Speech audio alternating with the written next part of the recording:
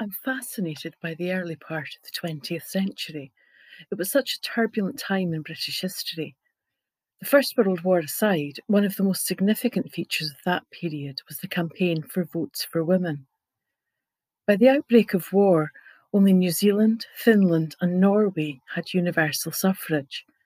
By the end of 1918, another 8 countries had joined them. The United Kingdom was one of another handful that had moved some way towards electoral equality, but it would be another 10 years before men and women had equal voting rights. By then, we were lagging way behind Sweden, Albania, and Mongolia, amongst others. Nowadays, the campaign for votes for women in this country is largely synonymous in the popular consciousness with the so-called suffragettes.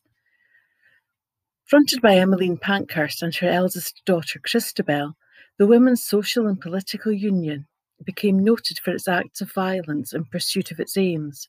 But there's a much deeper history to tell. And in this excellent book, David Roberts tells it.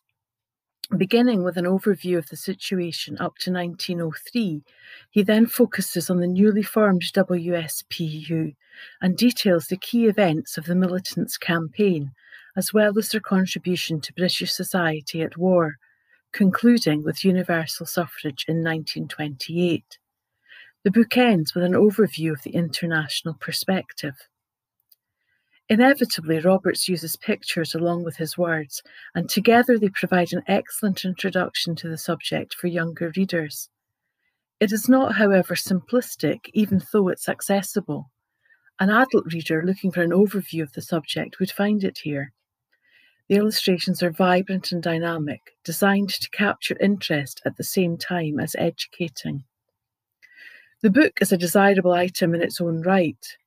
Two Hoots has packaged David Roberts' work attractively and sympathetically, frequently including full-page illustrations alongside smaller details, giving the book an expansive feel.